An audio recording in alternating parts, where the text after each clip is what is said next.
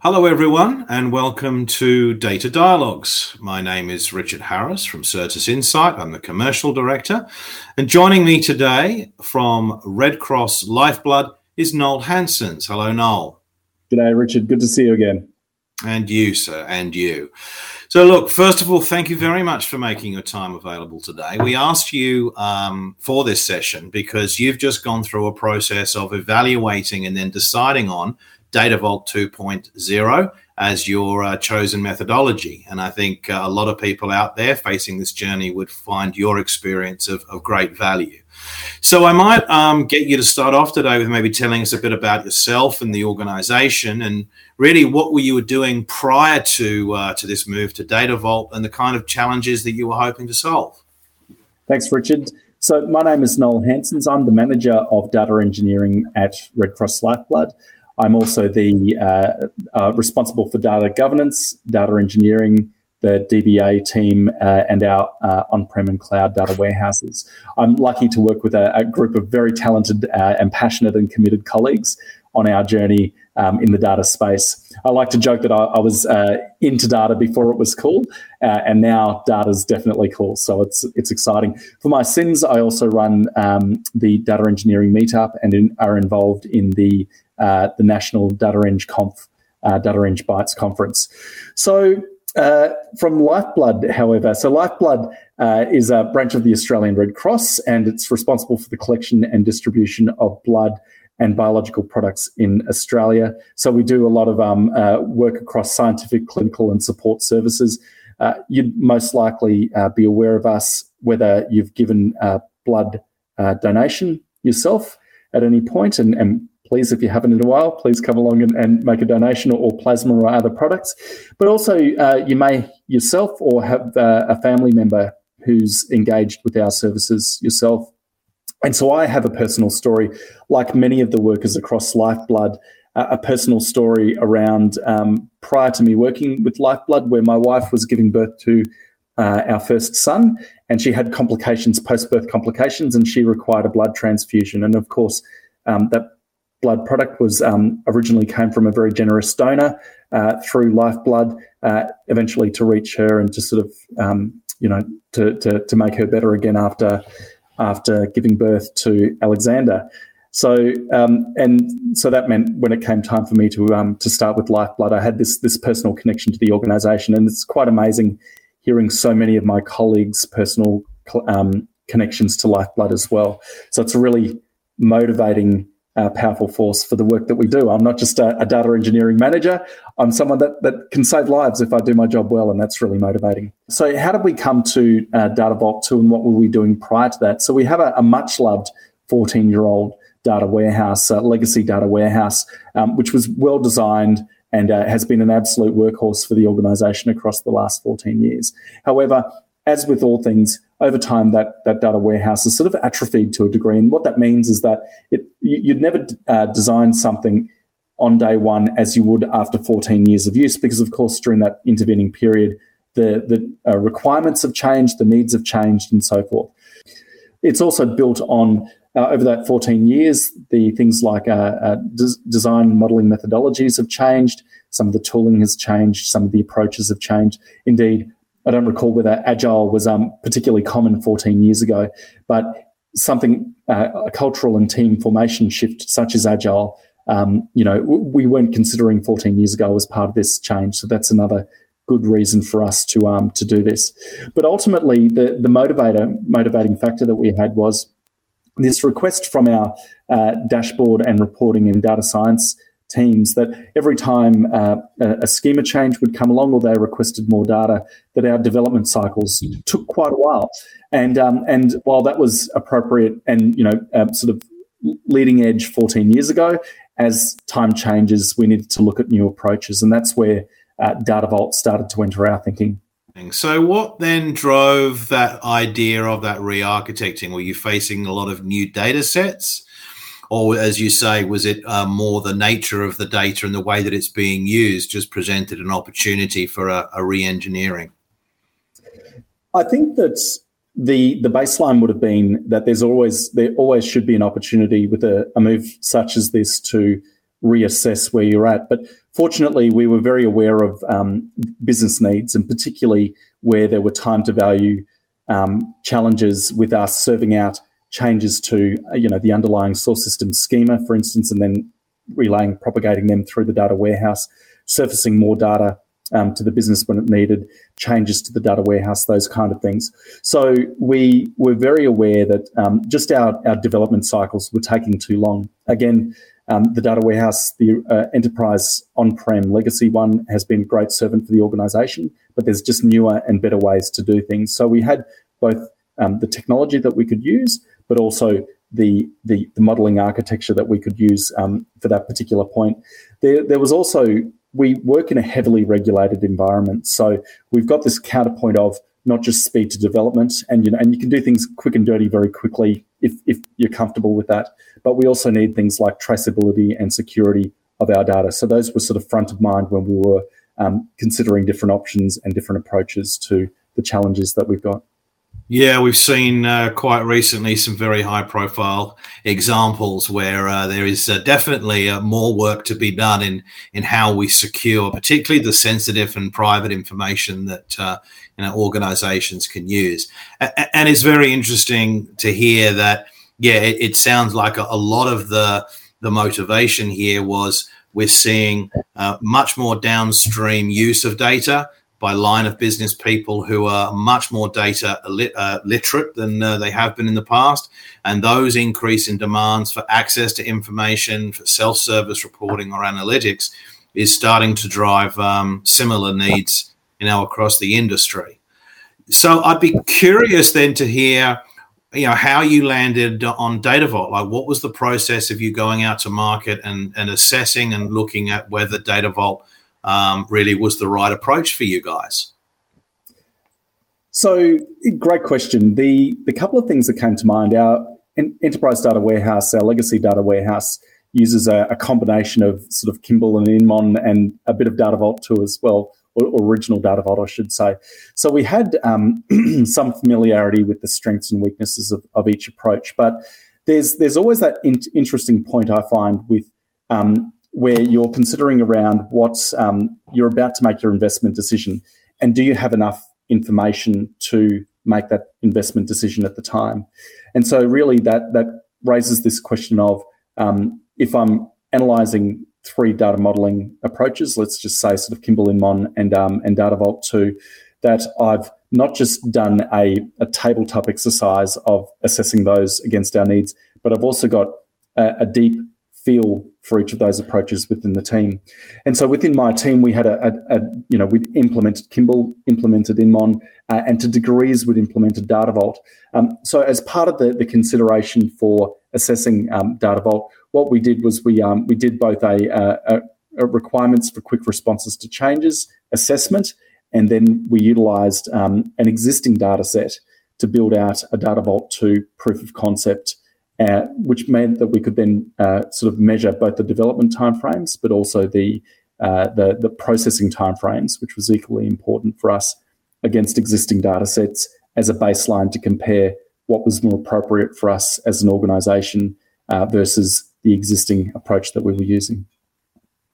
And so once you'd built the Data Vault proof of concept, where did you then see the differences and how did that shape your business case inside the organisation? Yeah, so when we built the Data Vault proof of concept, we actually took a multi-staged approach. So initially it was we did a hand-coded Data Vault 2 implementation, and then we used an automating data warehouse automation tool called Irwin Data Modeler. So those that allowed us to then step through the hand coding was useful because it gave us a very intimate understanding of the transformations that would take place, and the potential problems was quite useful in that respect. Also, backtracking before the POC, we actually undertook a maturity assessment of our Data Vault capability within the organisation. And so that allowed us to identify really where our strengths lay. We had a very mature Irwin data modelling capability within the organisation going back 10 years. So that was a real sort of, crown jewels has been described as for our organisation. that allowed us a good, strong base level of data modeling and utilizing this tool to then build Data Vault 2 on top of.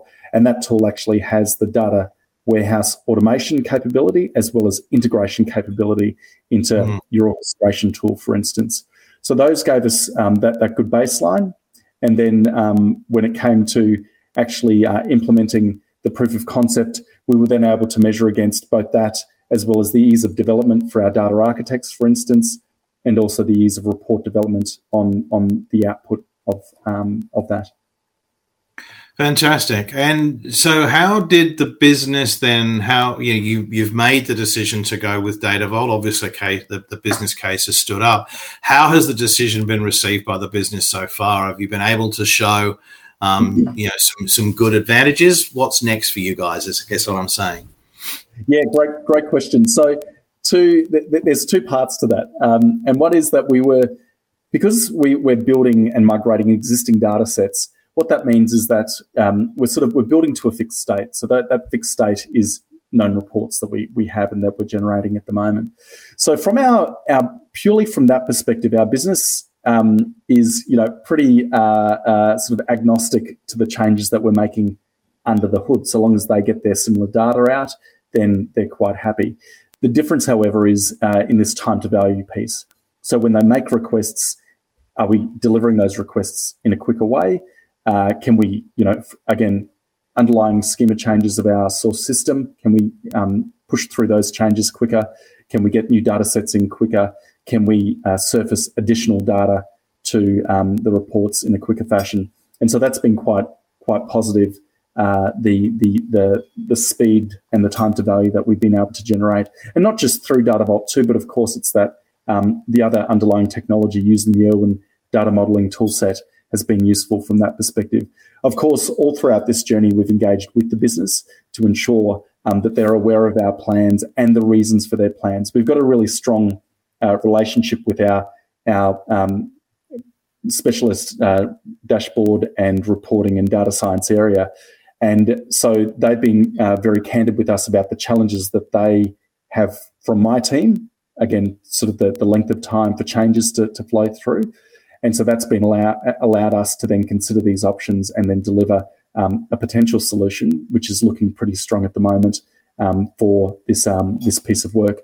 The next step, however, is the initiation of a fully blown pilot using a number of data sets, which will then migrate across. So 3 data sources we'll be using, and we'll be then redeveloping those data sets using Data Vault 2, using the automation tooling, doing that from end to end.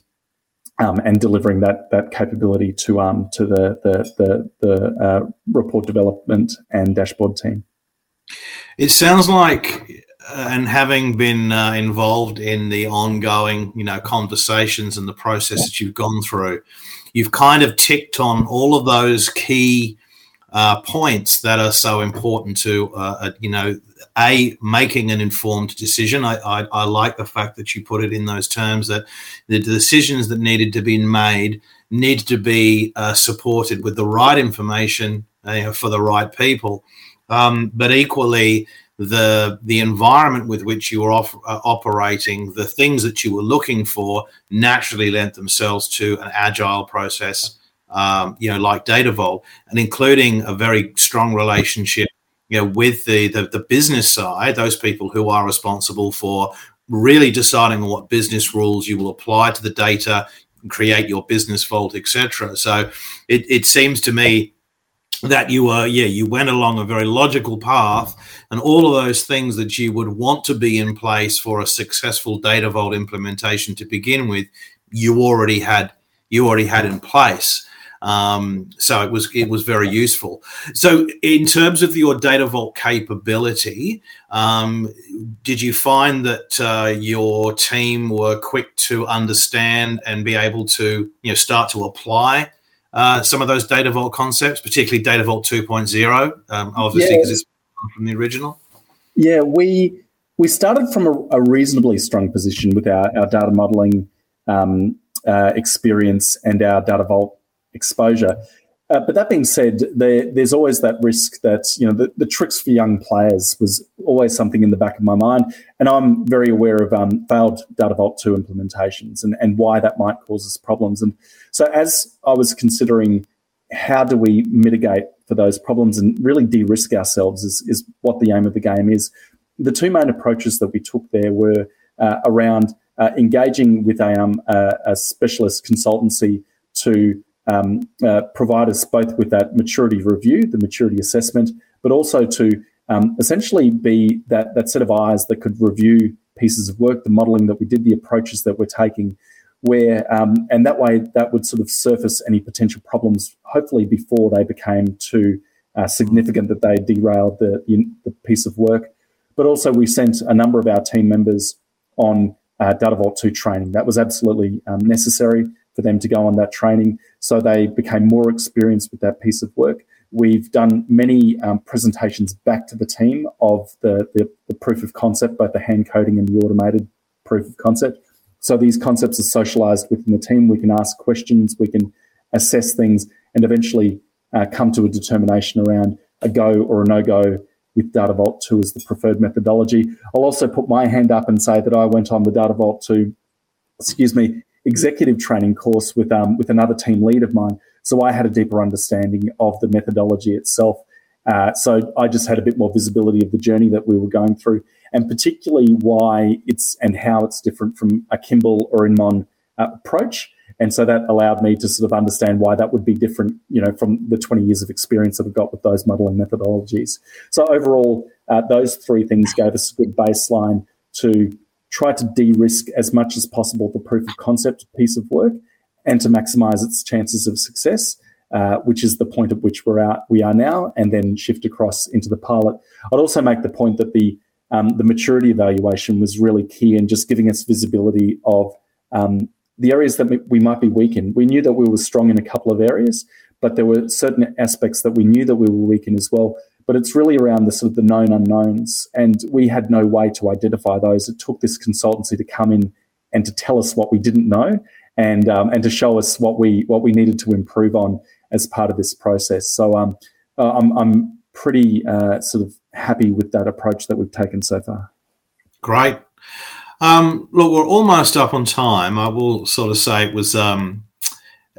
was very useful from our side post conducting that review and then having you do the executive training. It made the interpretation of our findings, being able to explain it in ways that you'd already understood and been educated on, made the process very smooth. So certainly something we would recommend others do. To finish us off today, though, for those people who are embarking on looking at a Data Vault 2 journey, are there any other pieces of advice you might give? Great question, Richard. The couple of pieces of advice I would give is certainly read up as much as you can on Data Vault 2, and particularly do an assessment against Kimball and Inmon. The answer always has to be the right tool for the job, and it depends whether the question is Data Vault 2 right for your organisation? And there are plenty of scenarios where it isn't. But being able to do sort of a wide-eyed assessment and comparison between those three pieces, and if you need to get in a consultancy such as Certus to give you those eyes on the pieces of information that you don't know, is something of reasonable value. The data modelling capability maturity piece was critical for us in the review, and also using an existing workload and probably like hand coding and then doing an automated proof of concept is really key. So you've got true baselines between the existing way of doing things and the new way of doing things. I think being able to clearly articulate the benefits, the reasons why you're undertaking this transformation is key, because inevitably you'll be asked, why are we making this investment on this approach? Why is it different? And you've got a good reason to justify those approaches that you've got. Fantastic. Well, look, Noel, I really appreciate your time today. I hope our audience found this of interest. If you do have any questions about what we talked about today, please post them inside the DVIC forums, and we'll endeavour to respond and answer any questions that you may have. Again, Noel, thank you for your time today. Thank you all for watching, and look out for our next Data Dialogues series. Thanks, Richard. See you all.